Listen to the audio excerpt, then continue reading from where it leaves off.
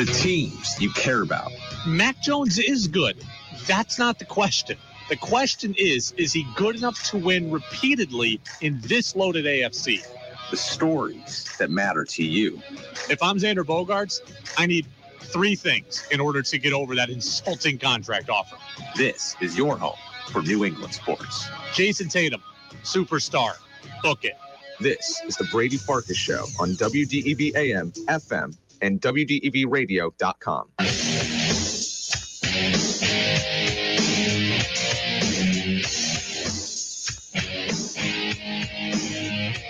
What's up, everybody? Brady Farkas Show on a Wednesday, an NBA Finals Wednesday on WDEV, AM and FM, and WDEVradio.com. Another full show today, all 90 minutes, right up until 7 o'clock. Red Sox out west looking to take Game 3 from the Reeling Halos. Our coverage begins at 8:38. First pitch, 9:38. Phil on the Morrisville, Napa Waterbury text line says best part of the Red Sox being out west as we get the full Brady Farkas show. I agree, Phil. I wish the Red Sox would play all their games out west because then we could get a full show. I love when the Red Sox go out west. I love when the Red Sox are out west, when they're in Chicago, when they're in Texas, when they're in Kansas City.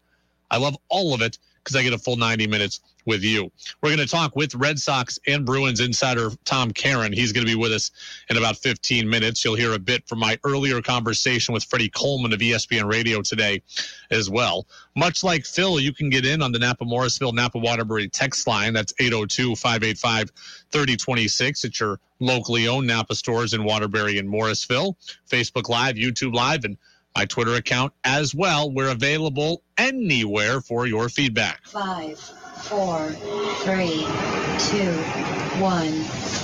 And here we go. The opening thoughts on the Brady Farkas Show are brought to you by Sticks and Stuff and by Swanton Lumber. They are Vermont's most completely locally owned home center with locations in Enosburg, Derby, Middlesex, St. Albans, and at Swanton Lumber.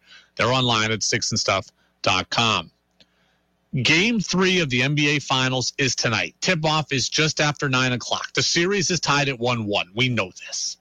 Make no mistake about it, that tonight's game means more to the Boston Celtics than it does the Warriors. The Celtics absolutely have to have this game tonight. We have made a big deal about how the Celtics stole back home court advantage. We've made a big deal about how it's now a best of 5 and 3 of the 5 games are at home for the Celtics. We've made a big deal out of that storyline. It is now time for the Celtics to go and prove that that is actually a big deal. The Celtics should have every advantage tonight. They have the home crowd bump. They'll have Draymond Green, who I think will have to be on better behavior today. I think he'll be under more of a microscope, so I think he'll be watched more closely. So home crowd bump. Draymond's not going to be able to act like he did in Game 2, I think.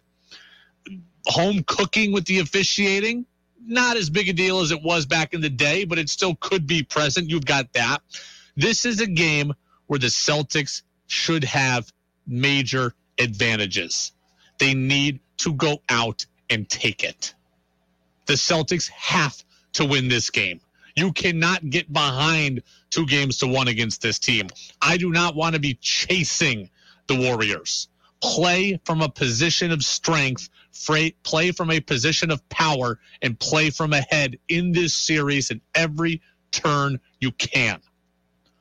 The Celtics should have the advantage today. Go out and prove that you do. Go out and prove that getting home court advantage was a big deal. I actually really like what Chris Broussard of Fox Sports Radio, I really like what he had to say this morning. Boston is not great at home.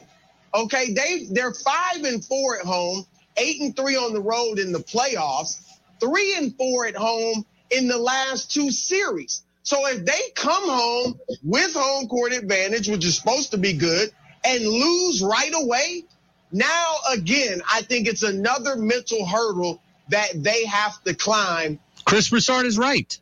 He's right. We've made that big deal about the Celtics having home court. Like he says, it's supposed to be good, but the Celtics haven't been that great at home.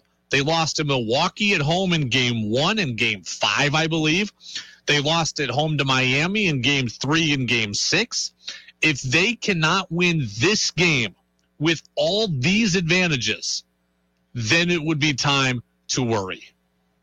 If you can't win this game with the first NBA Finals home game in 12 years on your court, where the fans are going to be wild, where Draymond's got to be on better behavior, if you can't win today, then you likely cannot win this series. If you can't win under the advantageous circumstances, then you likely cannot win this series. I want to see the Boston Celtics tonight come out flying around. I want to see them play fast. I want them to play aggressive. I said the same thing before Game 6 against Miami. This is not rocket science. I want to see the Celtics come out and shock the Warriors. Shock and awe. Fast, physical, fly around, hit shots early, take your early momentum that the crowd gives you and create more of it. Get up 15-5. Get up 21-9. End the first quarter up 32-17. Get up early and then roll from there. I do not want this to be a game rather, where these two teams just jab, jab, jab, jab, jab, and then see who can land a haymaker late. I want to see the Celtics land a haymaker early. I want them to come out and overwhelm Golden State. Use your athleticism. Use the crowd. Use it all to your advantage, because it should be an advantage. I do not want this to be a situation where we go back and forth and Steph Curry, if the Warriors absorb the first quarter and it's a 4-point game, I'd be worried. I want the Celtics up 8, 12, 14 at the end of the first. And you can do it. We've seen it before. They've done it to Miami where they ran them out of the gym, I think, in Game 4. They did it to Milwaukee where they ran them out of the gym in Game 7. We've seen them, take it to Brooklyn early. I want to see you, if you are the Celtics, I want to see you come out in attack mode. Come out in attack mode. And if you do that, then you have a good chance to win this game and get up 2-1. And I mean what I said. I think that Draymond Green is going to be officiated differently tonight. He has now put the target on his back. He came out on his podcast and basically said he's untouchable. Basically said the NBA won't eject him for stuff. So I think the league and the officials are going to be like, oh, you think you've got us figured out? Well, let's see about that, big boy. I think the officials will be tougher on Draymond Green tonight than they have been thus far in this series. He's going to have to be on his best behavior. I think it's going to be officiated more closely tonight, and I don't think Draymond's going to get away with as much. Draymond was a huge catalyst for what the Warriors did in Game 2. I don't think he's going to be able to do all that tonight. It is the Brady Farkas Show on WDEV, AM and FM, and WDEVradio.com. Virginia in Starksboro. Brady, you need a tall glass of calm the hell down. We need to win one of the next 2 games at home. We are fine. Do I believe that? If you split at home, it then becomes a best of 3 with the Warriors having home court advantage. I think that would be a tough situation to overcome. Not impossible, but tough. If the Celtics sweep, obviously they'd be in firm control, and that would be great. I think the Celtics can split these 2 games at home, but they need to win tonight. They need to win tonight. I do not think you can beat the Warriors chasing them in this series. I'd rather be playing from ahead. It's going to be tough to beat the Warriors 2 or 3 times in a row, especially if you are down and trailing. I think this is it's not a must win in terms of the series being over. I think Chris Broussard's right. You are, 5-4 in the playoffs at home? I mean, the Celtics went what? They went 2-0 against Brooklyn. They went 2 and they won 2 against Milwaukee, and they only won 1 against Miami. So they need to come out mentally and prove they can win at home too. I agree with Chris Broussard. Yes, they could theoretically win 1 of 2 at home here, but I think that 1 would have to be tonight. I'd like them to just win both and be 1 win away from the banner number 18 when we go back to Golden State. All right, it is the Brady Farkas Show on WDEV, AM and FM. Tom Caron, our Red Sox and Bruins insider at NESN. He's going to join us on the other side of the break. What does he make of the Bruins firing Bruce Cassidy? How does he think the veterans feel about this about that decision? And the Sox, they've gotten hot. TC, he's next on DEV. Looking for the latest information on the Red Sox? Not only is David Ortiz a Hall of Famer, but he is one of the best of the best. How about the Bruins? Are they a Stanley Cup champion? Probably not as presently constructed, but they're a playoff team. Then you've come to the right place. We talk now with NESN insider Tom Caron. Baseball isn't boring because there's still nothing like the communal gathering of fans at a baseball game. On the Brady Farkas Show on WDEV AM, FM, and WDEVradio.com. Welcome back in, Brady Farkas Show, right here on this Wednesday on WDEV, AM and FM, and WDEVradio.com. Full show today, all 90 minutes. We go right up until 7 o'clock. Red Sox baseball begins at 8:38. The first pitch is 9:38. Nathan Eovaldi on the mound. Sox go for 3 straight against the reeling Angels. And joining us now is our Red Sox and Bruins insider over at NESN, Tom Caron. TC, how are you? Did you get enough sleep this morning after another late night out with the West Coast? Yeah, we're getting there. It's been a long week, no doubt about that. Between being out in Oakland and the red eye and doing these games late at night, been a week. Yeah, now how did they decide the travel schedule? Because I was surprised to see you in Oakland but not in Anaheim. So what goes into making those decisions?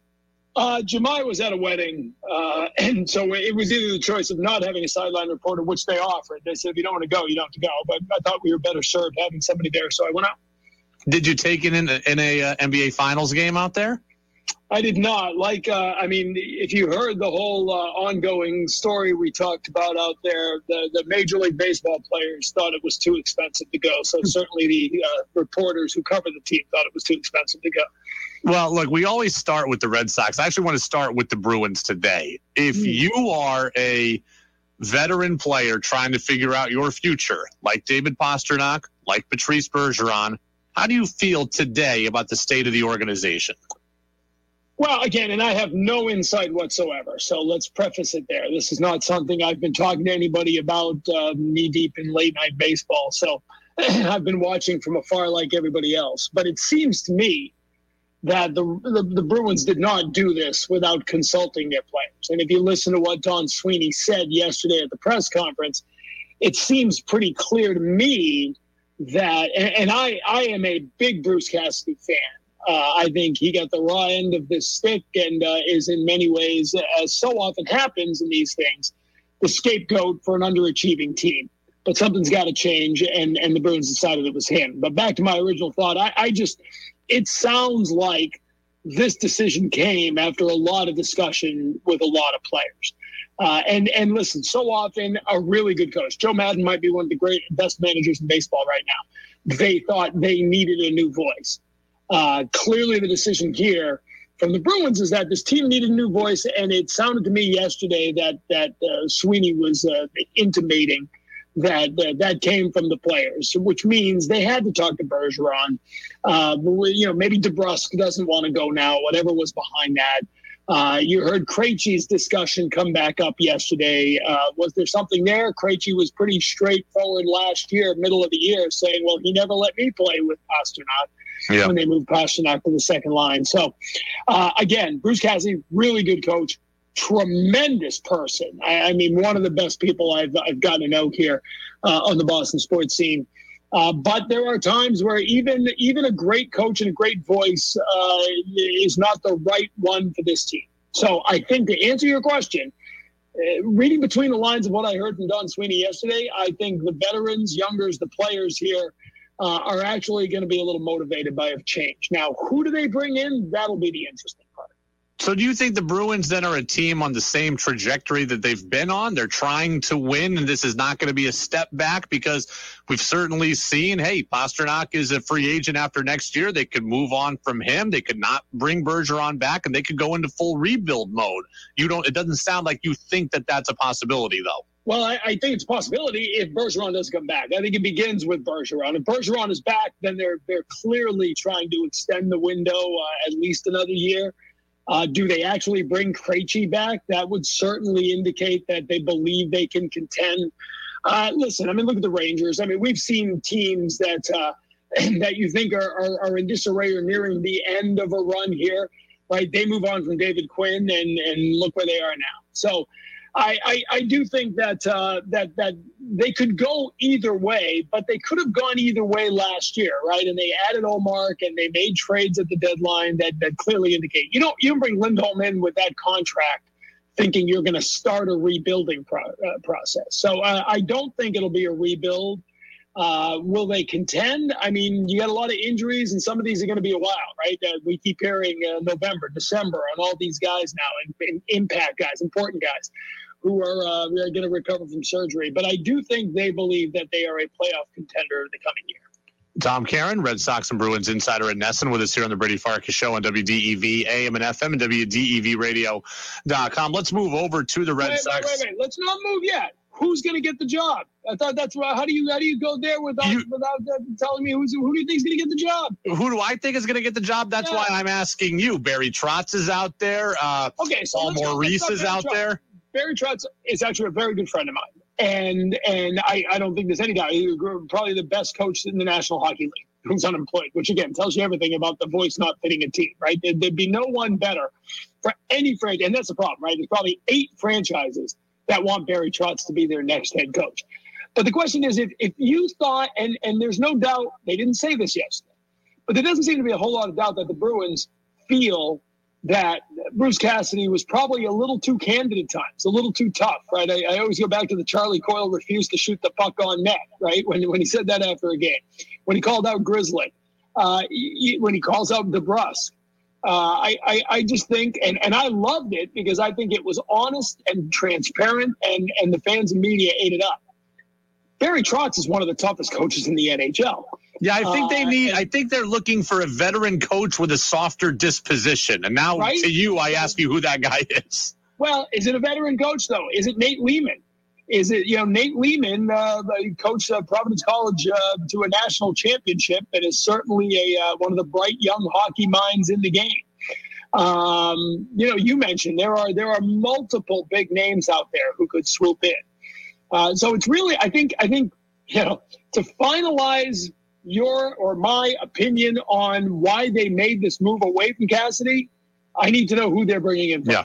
They bring in a nice coach. They bring in a young coach. They bring in a player's coach. Well, then it's because they thought they needed to go a little more on the softer side, as you said. If it's Barry Trotz, and I love Barry Trotz, but he's tougher than Cassidy, and maybe that so maybe the Bruins thought he wasn't tough enough. So I think this is going to be really interesting. It's pretty rare to in my opinion, when a team moves on from a coach or a manager, that part of that equation is always who the new guy is going to be. But in this case, I really don't fully understand the move away from Cassidy until I know where they're going with their next coach. Here's what's crazy for me, since we're going to extend the Bruins talk, is that, the thing I've heard a lot about in the last 24 hours is he wasn't great with young players. Wasn't great with young players, but also could grade on veterans, and wasn't great at delivering the message. Bruce Cassidy was in minor league and developmental hockey for a decade before he got the Bruins job. The whole system of minor league hockey and developmental hockey is built on kind of fostering culture and understanding that winning isn't the most important thing. It's about developing players. So he either never had it and did this job for a decade, or lost it somewhere in the last 6 years. I don't know which one it is, but if you were doing that for a decade, I would think you would have that softer developmental side to you. Yeah, and that was the complaint about Julian as well before him. So maybe nobody's good with kids anymore. I mean, maybe so. And that's my point about a Nate Lehman. You know what I mean? If you're going to go, if that's what you think you need, why not go like the David Quinn route? Now, it didn't work for the Rangers, David Quinn would certainly be a guy who spent time at BU. Who could come in, but maybe you need someone who's dealt with college kids to come in and sort of be a guy who can deal with your younger players. I don't know.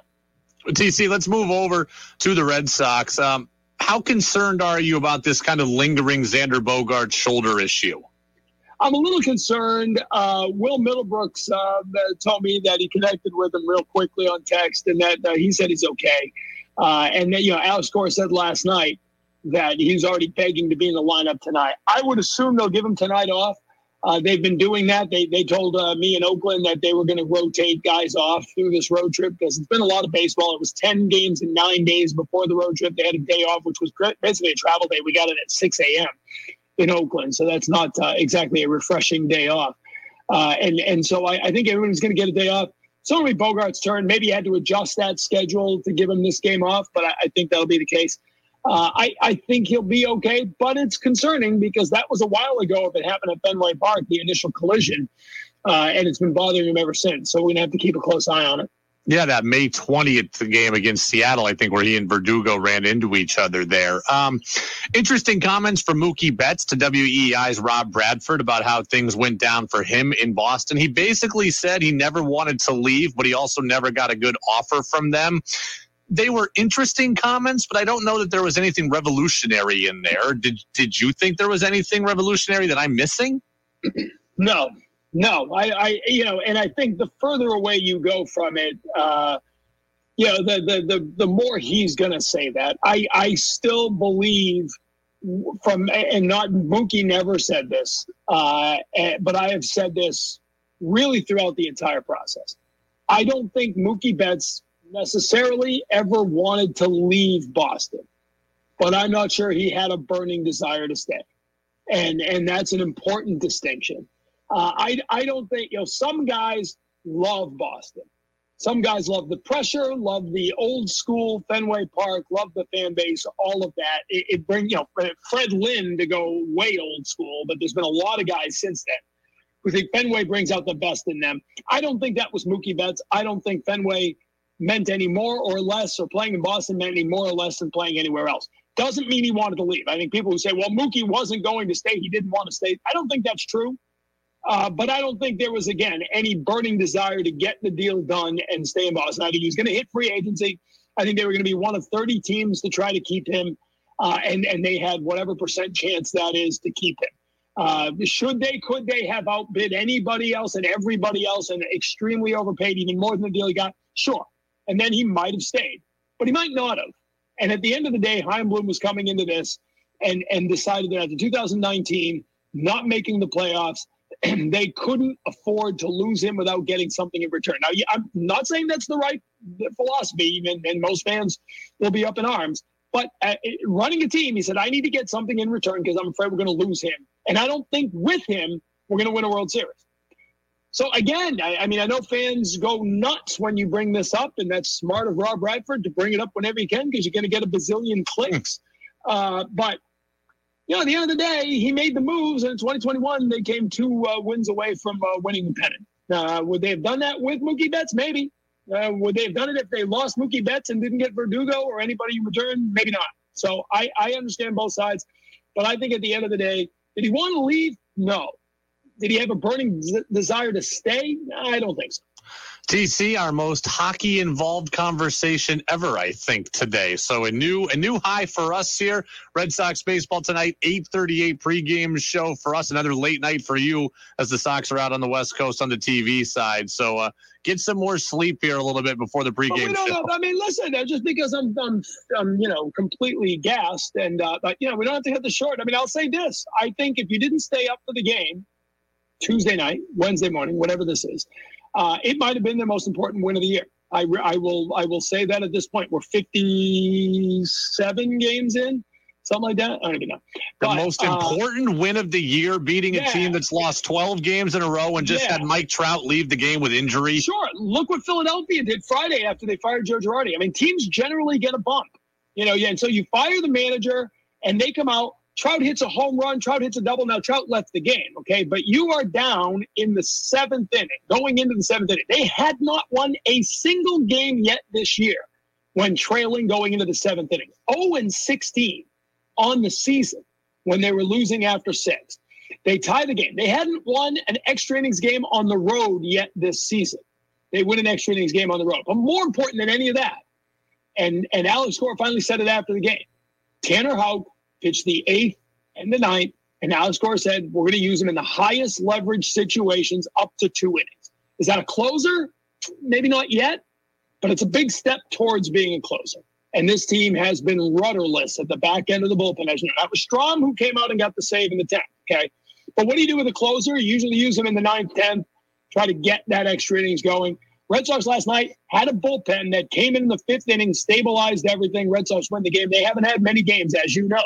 The reason they were 0-16 is because the bullpen wouldn't keep them close enough to win those games. Last night it did, and I think that's an important step forward for this team. I seem to recall 4 gut-wrenching losses by my Mariners to the Red Sox that I would put above yesterday's win, but maybe that's just me. So, TC, the Mariners. I mean, they can do that again this weekend. That's not important. Well, let's hope not. But let's let the Mariners get at least one this weekend. We'll see what happens. So we'll see. Sox are rolling. Sox are rolling. They've won 6 straight. They'll go for 7 straight tonight. TC, appreciate you.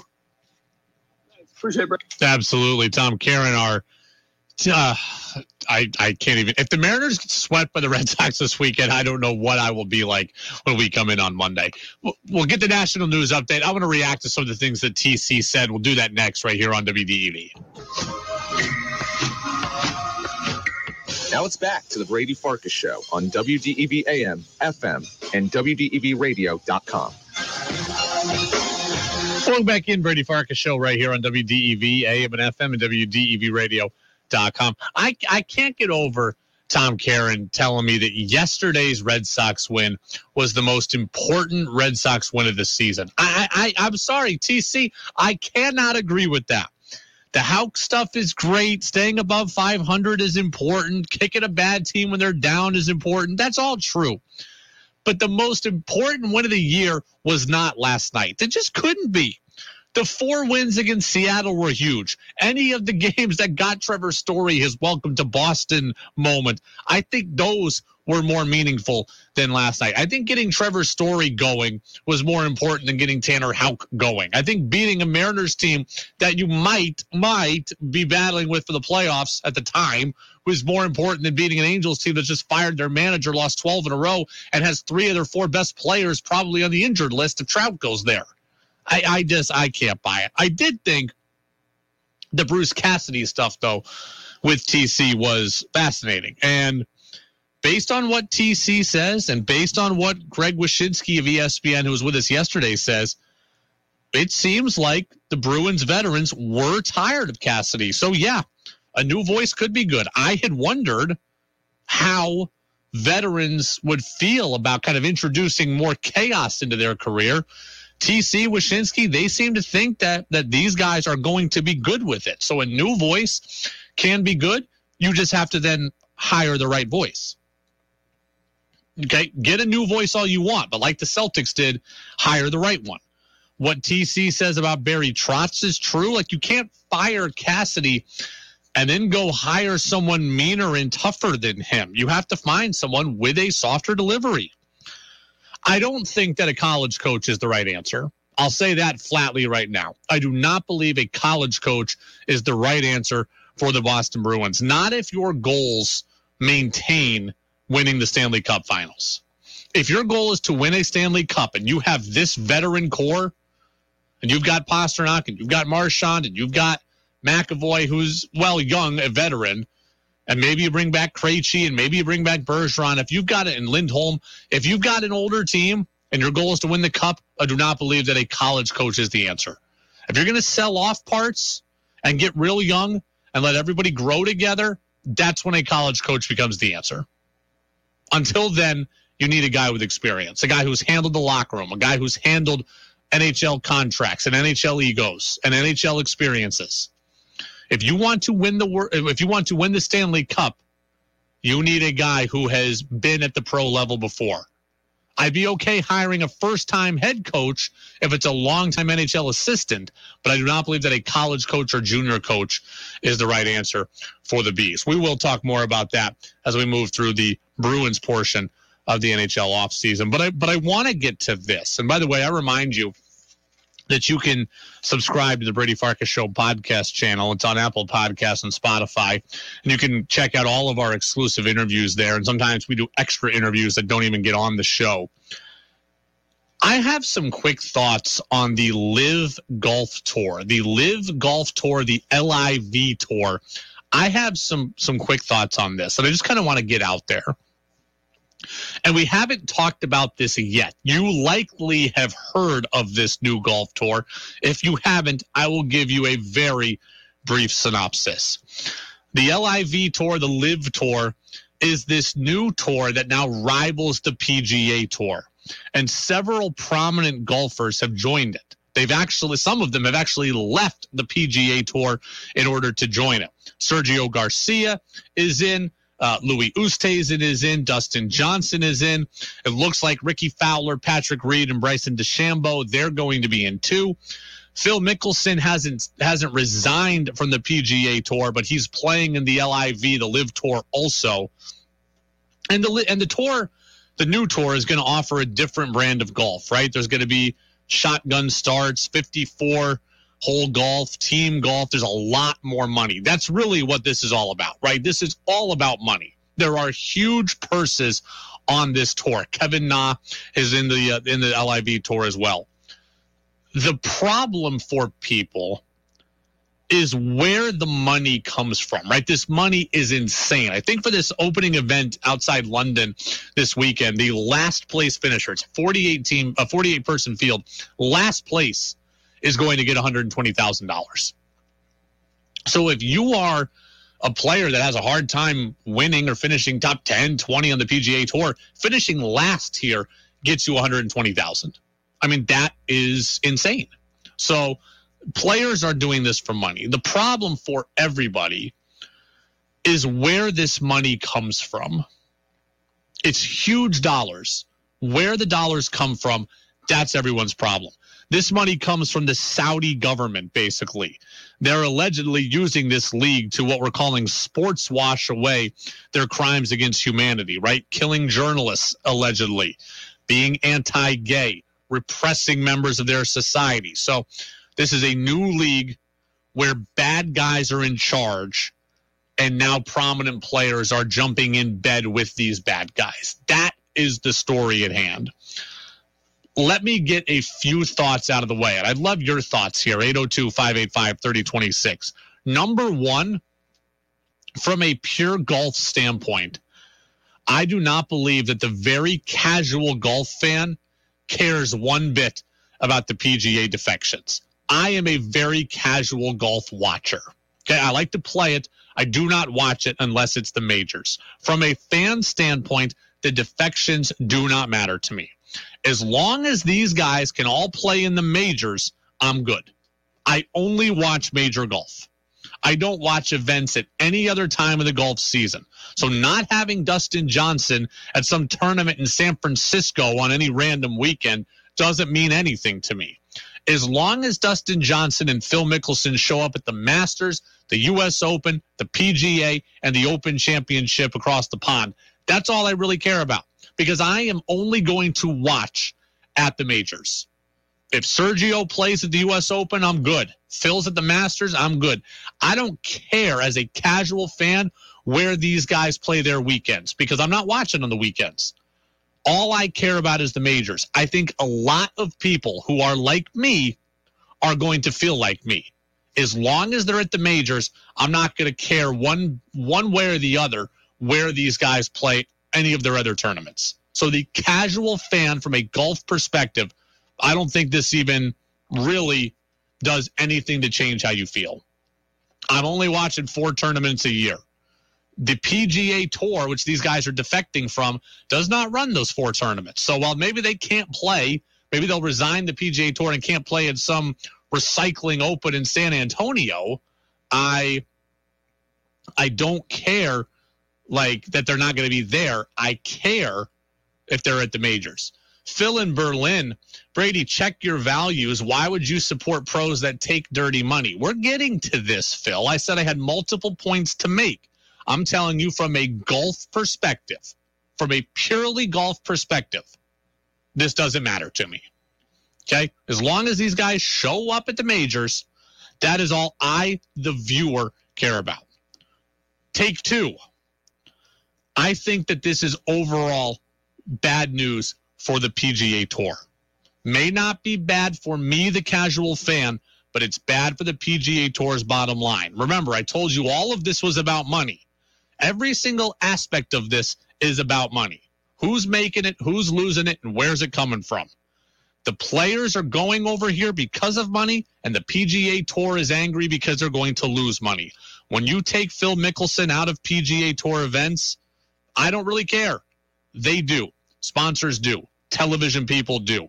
This rival league now affects the PGA Tour's business. It now affects the PGA Tour's bottom line. Doesn't change my golf viewing habits, but it changes dollar flow and revenue stream for the PGA Tour. When they are losing some of their biggest personalities and some of their best players, and they may lose more once this thing really gets off the ground. They may lose more. Once they've lost them, then the bottom line has been affected. So, bad news for the PGA Tour. Take three on this whole thing. Will the LIV Golf Tour, will the LIV Golf Tour be successful? Potentially. But if it's not, why? Here comes Bob Herrig of Sports Illustrated. They still have a lot of obstacles. They do not have any kind of a network TV deal. There's nobody paying a rights fee right now. Let's be honest, in sports, TV rights are a huge way to pay the bills. And even though these guys have plenty of money, at some point they want to have some money coming in. And right now, the only way we can watch it is on their website, livegolf.com, or on YouTube. That's just not going to reach a mass audience. Like all things, like all new things, the USFL, the XFL, there is going to be some initial interest, but then that interest will wane. Fans like me who are very casual, I will check this out once. I will check this thing out on YouTube this weekend, and then I will go back to not caring until the majors. Okay? If it's not accessible, I'm really not going to care. And the diehard golf fans, they're not going to care either because they want to watch the best players in the world, and the best players in the world still reside on the PGA Tour. Interesting names. Dustin Johnson's excellent, so there are big names, a few on the LIV Tour, but by and large, the names that you care about, they're still on the PGA. Rory McIlroy, Jordan Spieth, the guys at the top of their games, they're all on the PGA Tour for the most part. So people who really want to watch golf, they're still going to watch the PGA because, just in like I don't care about the XFL or most college football, I want to watch the best. Those guys are going to want to watch the best. So I don't know if this thing's going to be successful. The average fan, like me, only watches at the majors. You're not getting me. The fan who's a diehard, they still want to watch the best. The best is still the PGA. If you don't have a TV deal, you're really not reaching anybody. So I don't know. I don't know if it's going to be successful. I think it's bad news for the PGA Tour. I don't ultimately know what its staying power will be. And then number 4, to Phil's point on the text line, and really to everyone's point, because this is the kicker. The big deal here is where the money comes from. That has everyone up in arms. And it should matter to you where the money comes from. The money comes from unsavory people in the Saudi government who are accused of suppressing freedoms, being anti-gay, and killing journalists. The Saudis who are backing this are not good people, I'm being told.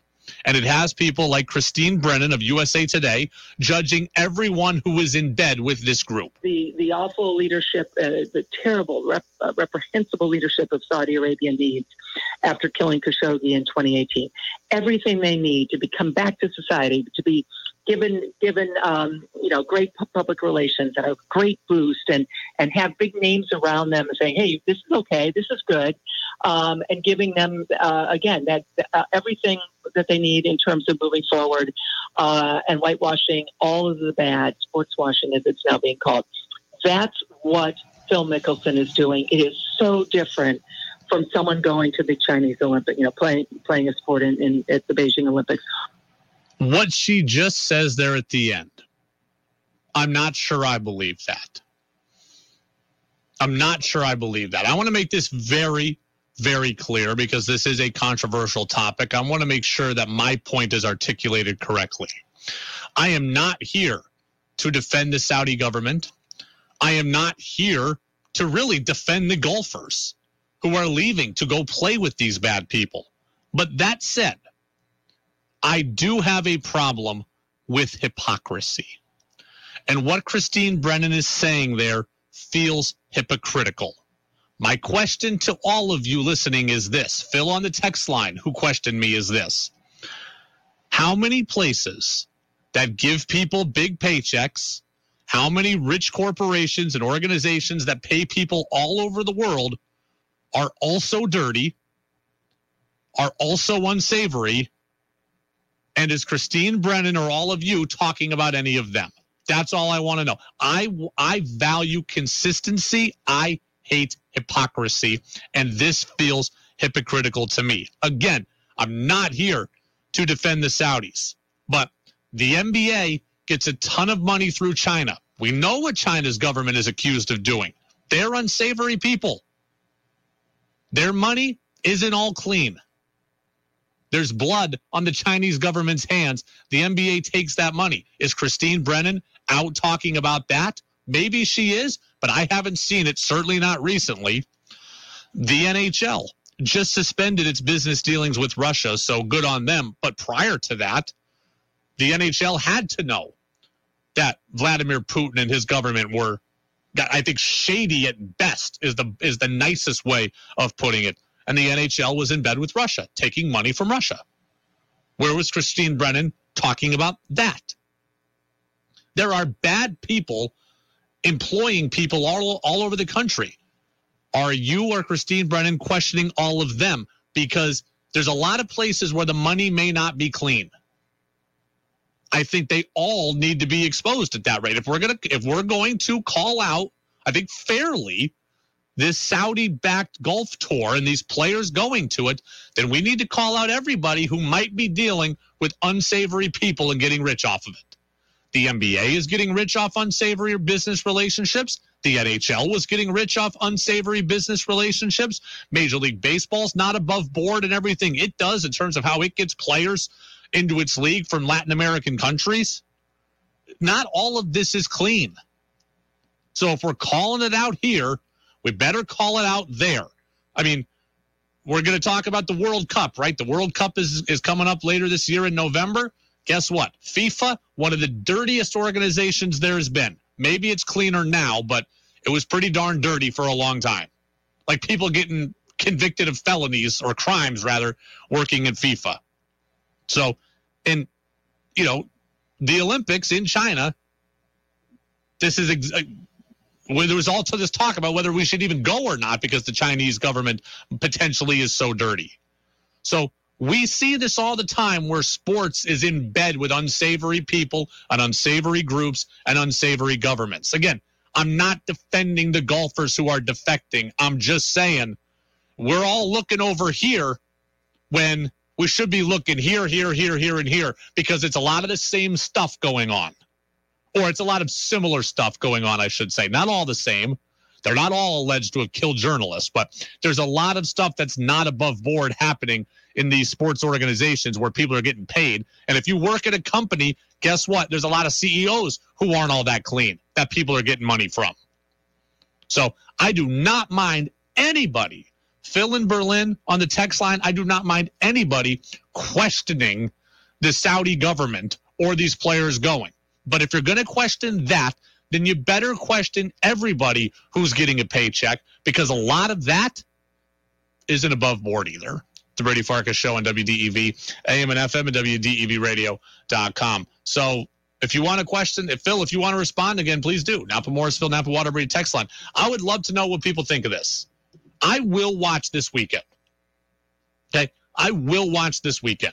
You know what else I'm going to watch this weekend? I'm going to watch the third leg of the Triple Crown. You know what else is not a great savory business? Horse racing. Is Christine Brennan talking about that? It just feels hypocritical. That is one thing in this business, right? Like, I've always thought that in this business, you have to have the ability to grow. You have to have the ability to evolve. I may feel today differently about an issue than I felt 5 years ago, and I don't think that that's flip-flopping. I think that that's evolution, and I think growth is good. This is one that, as a human, I'm pretty rigid on. I do not mind you having a stance, but I want that stance to be consistent. I do not want that to be a stance that is only a stance when it is convenient for you, and that is what the Christine Brennan take felt like. Again, I am not reading everything Christine Brennan writes, but I know there are people out there ripping to shreds this golf league, but ignoring everything that happens with the NBA in China. Don't do that. Okay, LeBron James makes a lot of money selling shoes in China and profiting off Chinese labor and forced kid labor and all that, or young kid labor, I should say. If we're calling out this, we should be calling out that. You should be calling out everything. If you're going to be the person who calls out, don't be a hypocrite and call out for everybody. We get a message in on the Napa Morrisville, Napa Waterbury text line. I'm very skeptical of many charities. Most of them have taken a very large percent for the CEOs when it should go to help the cause. Look, I would get, if I go down that road, I'm going to get too far away from my realm of expertise here. I've certainly heard stories about CEOs or businesses scamming, charitable donations. I've certainly heard that. I don't want to get way out of my comfort zone here. But again, the bottom line is not all money is clean money, and not all people who give paychecks are clean people. Doesn't make this group better just because others are doing it. It just means you need to be noticing everybody else if you're going to notice this. All right, real quick, I need to give some levity to this show because we've gone I wasn't planning today on going into international issues and whose money is coming from where. I got to give a little levity. I got to give a PSA. I've got to give a PSA out there to all of you people. Look at your calendar. It is now June 8th. June 8th is now the date on your calendar. It is past Memorial Day. We've had the unofficial kickoff to summer. We are less than 2 weeks away from summer. School is almost out, so it feels like summer out there. I am seeing a ridiculous amount of people outside, girls and guys both, wearing sweatpants and sweatshirts still. People, it is summer. It is June 8th. It was 82 degrees yesterday. Why are you still doing this? I see an inordinate amount of people wearing black hoodies and black sweats. Hey, I get there's a time maybe you got a bruise or maybe you cut yourself, whatever, and you want to cover it up. You don't want to wear shorts. I get that. But I see some people around my complex every day. Doesn't matter what it is. 7 o'clock in the morning, 11 o'clock at night, 4 in the afternoon, black hoodie, black sweats. Why? How are you not sweating to death? My PSA to you is in summer, dress like it's summer. Dress like it's summer. Because I get hot just looking at you people. When it's 82 degrees outside and y'all are wearing black sweatpants and hoodies. I see people when it's 92 dressing like this. I got off the train recently and I saw to stop people dressed like, I'm like, who are these people? I used to wear shorts when it got above 55 when I was in school. If it was going to be above 55, I was wearing shorts. Now I kind of up it to at least 65. But when it's 85, I'd rather be wearing a tank top and go shirtless to work than wear black sweatpants and black hoodies. I mean, my goodness, that is my PSA to you people out there, is to quit wearing sweatpants when it's completely unnecessary. And I love sweatpant, hoodie, and snow hat season as much as anybody. It's a comfortable look. I think it's a stylish look. Perfect. But when it's 85 degrees, you got to ditch it. It's the Brady Farkas Show here on WDEV, AM and FM, and WDEVradio.com. We'll get into the Celtics. Another key to the game for the Celtics tonight. Something that I've been sitting on for a couple of days. A key to the game for the Celtics. And then you'll hear from Freddie Coleman. That's next on DEV.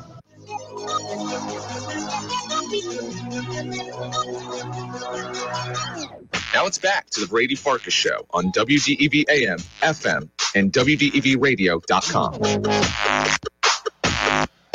Welcome back in, Brady Farkas Show right here on WDEV AM and FM and WDEVradio.com. Ross says all the people wearing sweatpants and sweatshirts still are the Southerners who recently moved to the state during COVID. Maybe. But I've always seen like a pocket of people who dress like it's winter, even in the summer. And I've never understood it. I used to see it in New York when I lived there, and I see it here. I don't know that it's only a Vermont thing. It's just where my feet are now. But my goodness, I get hot just looking at you people. Celtics taking on the Warriors tonight, just after 9 o'clock with the tip-off from TD Garden, 1-1 series right now. There's another thing I want to see from the Celtics tonight. We talked earlier about the Celtics. I want to see them start fast, play physical, play aggressive. The other thing I want tonight, less complaining at the referees. If you want to send a message to the officials or the league office between games so they take notice, as the Celtics have done, then that's one thing. That's something we see all the time. But when the game starts tonight, you need to understand it is time to just play. That's what I want to see tonight, too. Start fast, play physical, but also just play. I asked Mark Kessisher of ESPN Radio the other day if the Celtics were focusing too much on the officials, and here's what he told me. If you don't get the whistle, and they didn't get the whistle in Game 2, talk about it about as much as you can without getting fined heavily by the league. I think there is a human nature aspect to when you complain about certain calls, and that's what the ref's job is. They're going over the film. They're watching how these guys are defending other guys. They're watching how they get under their skin, and that's what they're going to look at for the next game. They may be a little more fixated on that. So I do think it's time-honored and also effective for the team that loses and doesn't get the whistle to speak about it and maybe get in the head of the ref a little bit.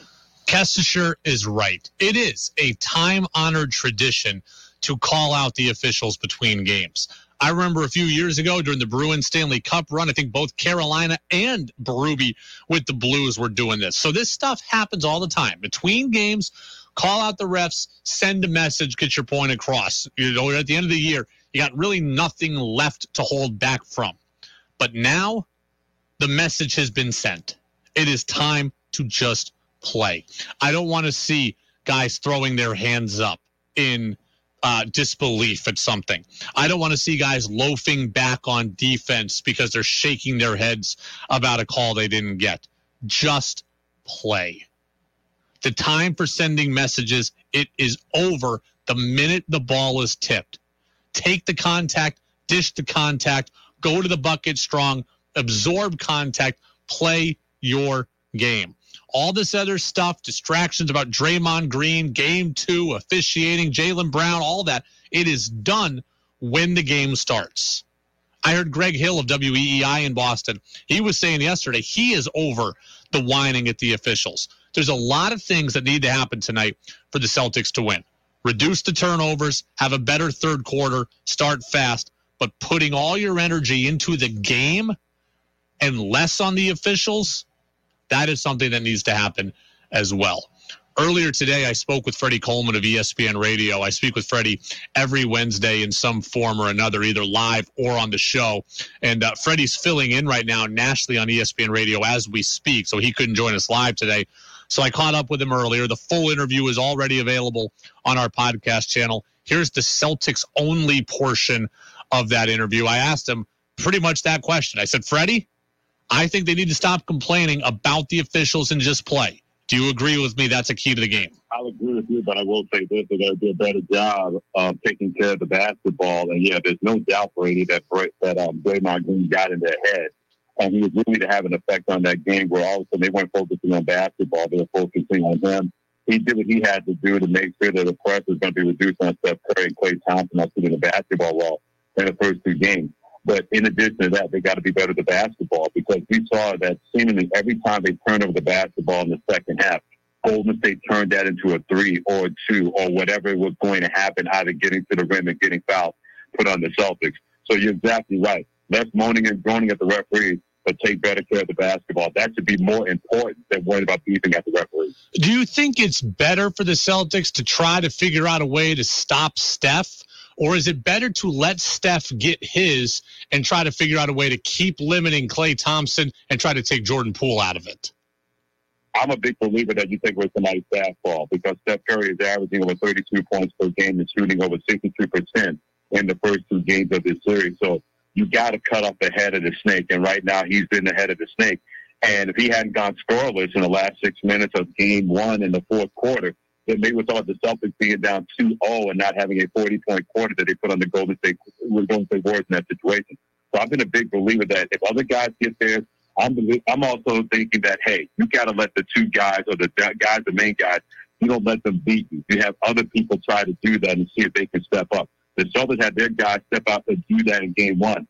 Steph played well in game 2, but Jordan Poole and other guys stepped up as well. You got to cut off the head of the snake, and the head of the snake is definitely Steph Curry, Golden State. What do you think of the criticism right now of Jason Tatum? See, in game 1, he didn't score well, but he impacted the game. I saw a lot of people, ragging on him for being inconsistent. I saw one national radio host say he lacked confidence. I thought it showed maturity to just try to be a playmaker in game 1. What do you think of where Tatum's at right now?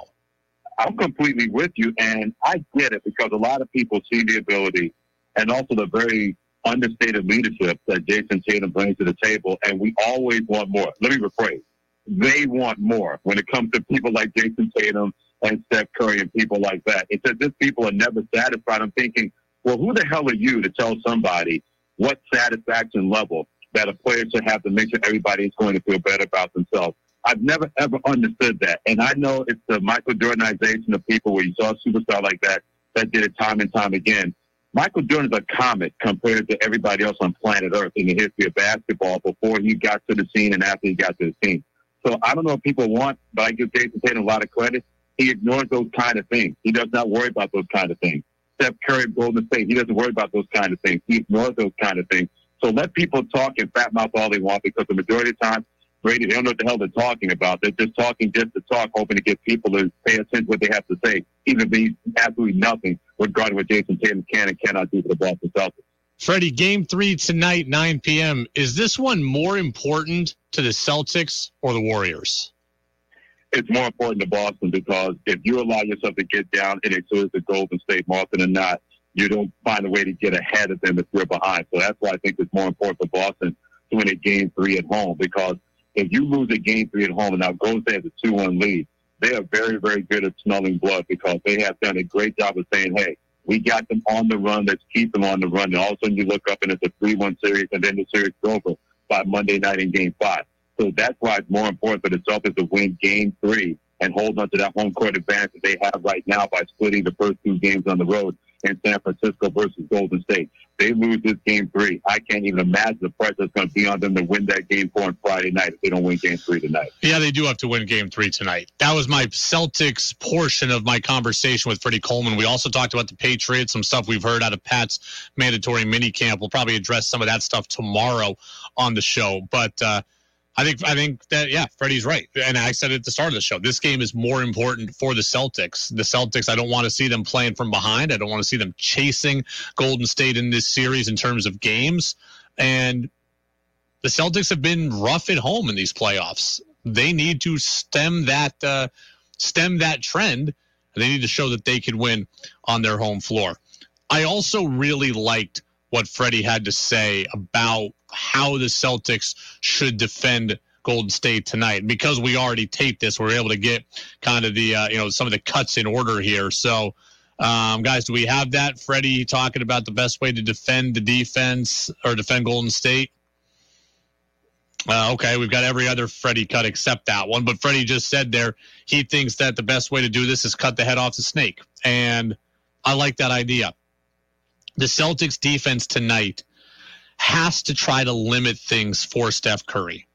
The other guys around him have struggled or shown signs of struggle. Draymond Green was awful in game 1.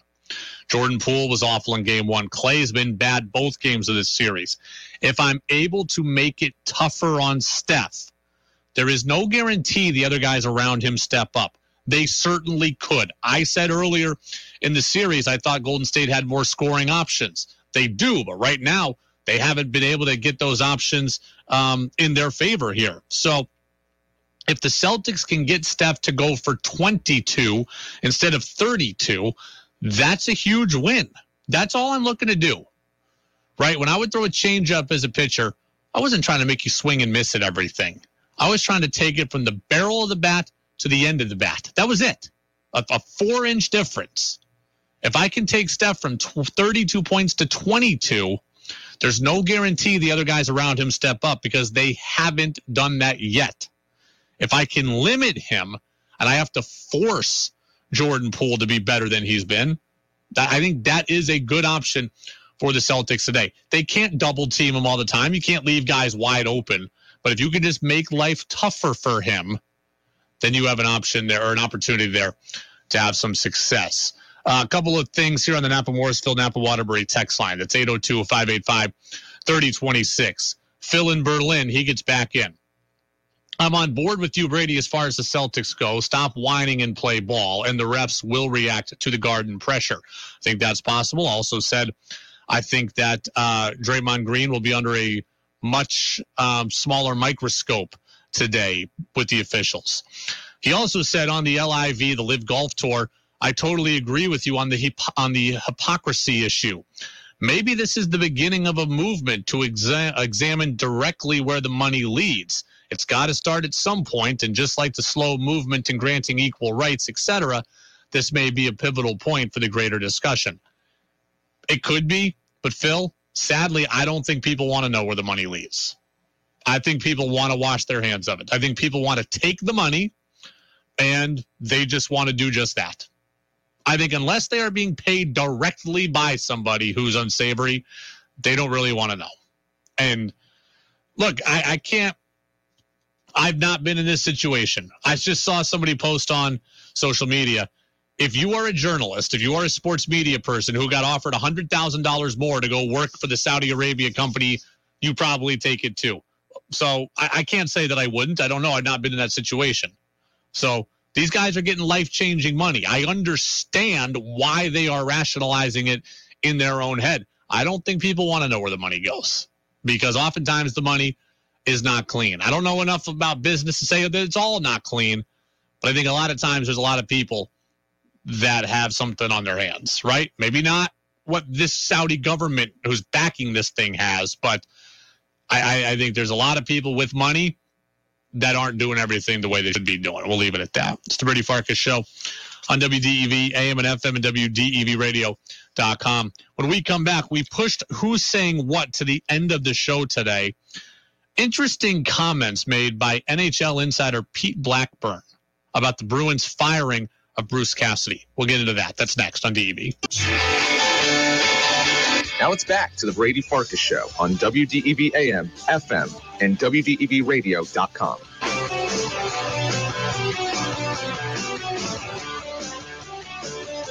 Welcome back in, Brady Farkas Show right here on WDEV, AM and FM, and WDEVradio.com. Jazz with George Thomas is coming up next. That's at 7 o'clock, going up until 8:38. And then Red Sox baseball takes over. Sox and Angels finishing up. Taking game 3 of 4 from Anaheim. So Sox looking to take the first 3 games. We didn't get to it earlier in the show. I want to get to Who's Saying What right now. Whoa. What did he say? Mac Jones, good Lord. Mel Kiper's got to slow down on this. Mac Jones ain't going to work, folks. It's not going to work. He's got to come to terms with it. It's not going to work. They really said that? Every damn thing is politics and race, and I'm losing my mind over it. It's time for Who's Saying What on the Brady Farkas Show on WDEV AM, FM, and WDEVradio.com. Who's Saying What? Brought to you by Vermont Laser Wash. That's Central Vermont's home of unlimited car washes, beginning at just $20 a month. If you want one free car wash, just text the word Vermont to the number 30 and then 400. You know, there were interesting things on the Bruins firing of Bruce Cassidy from Tom Caron, and it kind of piggybacks something I heard earlier today from Pete Blackburn of Bally Sports. I've heard rumblings that, some of the more notable players have had issues with Bruce Cassidy. I don't know how extensive they are. I don't know how much that was a determining factor in letting him go. So Blackburn says that guys had problems with Cassidy. Greg Wyshynski yesterday of ESPN said the same thing. Tom Caron said the same thing today. So, okay, I had thought veterans would be upset about the firing of Cassidy. Evidently, that's probably not going to be the case. I also found what Blackburn said next to be interesting. At the end of the day, I think that every coach should be disliked to some extent. Right. If you're in a room where the head coach is beloved and everybody has nothing but great things to say about him and they're all buddy-buddy, there might be a problem there. 802-585-3026. I guess take yourself out of the world of hockey for a moment, and I ask you this question. What do you look for in a boss? What do you want in a manager? Because Pete Blackburn says, I think that all authority figures basically should be disliked a bit. Is that the case? Do you think that should be the case in your management at your job? Do you think that they all should be disliked a bit? I thought a lot about this actually today. Once I heard him say that this morning, I thought a lot about this. And by and large, I think that Pete Blackburn is right. What do I want in a boss? Again, I thought extensively about this. I want someone who is going to push me, but also someone who is going to appreciate me. So I think there do have to be moments where I'm sick of you and I'm mumbling under my breath. But then when I do things that are good, I want you to reward me for it. That is what I want in a boss and in a leader. I do think there are times where, hey, the old man won't get off my hump. Or, hey, the old lady won't get off my hump. You know, man, I can't do anything to please that guy. But then, you know, the next day when I do something good, they're coming to me. At the end of the day, what I want in a boss is someone who is going to push me, but someone who also appreciates me. And if I'm being pushed, then invariably there's going to be a time where I get sick of you. There's going to be a time where I don't enjoy you. There's going to be a time where I'm wishing that you weren't my boss. But then if I can look at it and say, you know what, that guy's making me better and he appreciates what I do, then that is all I want. And maybe Bruce Cassidy wasn't complimentary enough. Maybe that's the issue. Because it certainly seems like Bruce Cassidy was able to push buttons. He certainly was able to push guys. But was he able to push guys in a way where they also looked at it and said, you know what, that guy appreciates me and that guy's got my best interests at heart? We see this a lot, right? Guys, great on guys. Tom Thibodeau and Joe Madden, maybe to a degree. These guys that they push you,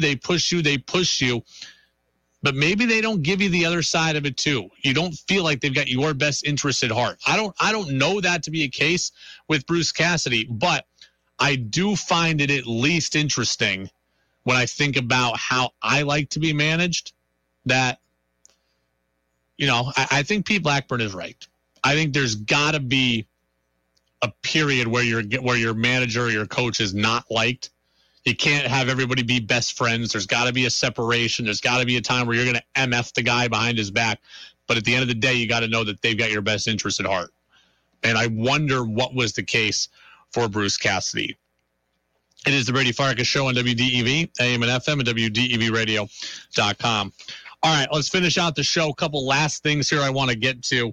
I did get a text earlier on the Napa-Morrisville, Napa-Waterbury text line about a segment I did yesterday, actually. This one came from Chris in Rockingham, who said, Brady, yesterday you wanted us all to apologize to Chaim Bloom for making good player acquisitions, or I read it wrong. Good acquisitions when it comes to players. Well, hey, Martin Perez is 4-2 with a 1.56 ERA in Texas. Rich Hill is 2-3. Yeah, Bloom got Walker right, but I don't think we should crown him for Rich Hill. Also, the Red Sox are the Red Sox. We don't need to constantly find the diamond in the rough. We can afford to swing big. Chris, I appreciate the text. I appreciate you getting in here kind of off hours. It gave me something to think about before the show.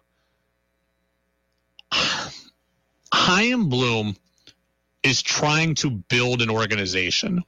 And in order to build an organization that is successful, You have to be good at every facet of player acquisition and player development. And that is what Chaim Bloom is doing. The answer is not just spend big, right? You have to spend big at times. They did that with Trevor Story. They're going to have to do that with Devers and Bogarts, or both of them, right? They're going to have to swing big. There's no doubt about that. That is part of the soup here. That is part of the ingredients of the Red Sox soup. But that can't be your only methodology. You look at the Dodgers. This is the gold standard, right? The Dodgers are the gold standard. They've got the big ticket items, but they've got the farm system, and they've got the diamonds in the rough. You've got to be able to do everything. Yes, the Dodgers can afford to sign Mookie Betts. Yes, they can afford to sign Trevor Bauer when he was not toxic. So they can afford to do those things. But they also drafted and developed Will Smith and Clayton Kershaw and Cody Bellinger and Corey Seager and Kenley Jansen and Julio Urias. And they also found under the couch covers players that have been really good for them over the years, like Brandon Morrow and Blake Trinan and Max Muncy and Chris Taylor. You've got to be able to do everything. So, yeah, Bloom is doing that. He spent big on Story. He will have to spend big on Devers, Bogarts, or both. And he's also found the guys under the couch covers while building up the farm system. He is trying to build the Dodgers model. That is why he always says, I want sustainability. The Dodgers have won the NL West, 9-10 years in a row? Why? Because they have sustainability. That is what Bloom is trying to do. That is why I give him credit. It is the Brady Farkas Show. That's it for us. Go download the podcast, everybody, on Apple Podcasts and on Spotify. You can check it out also at WDEVradio.com. Red Sox baseball comes up at 8:38 with the pregame show, 9:38 for the first pitch. Jazz with George Thomas is next. Go Celtics. Go Red Sox.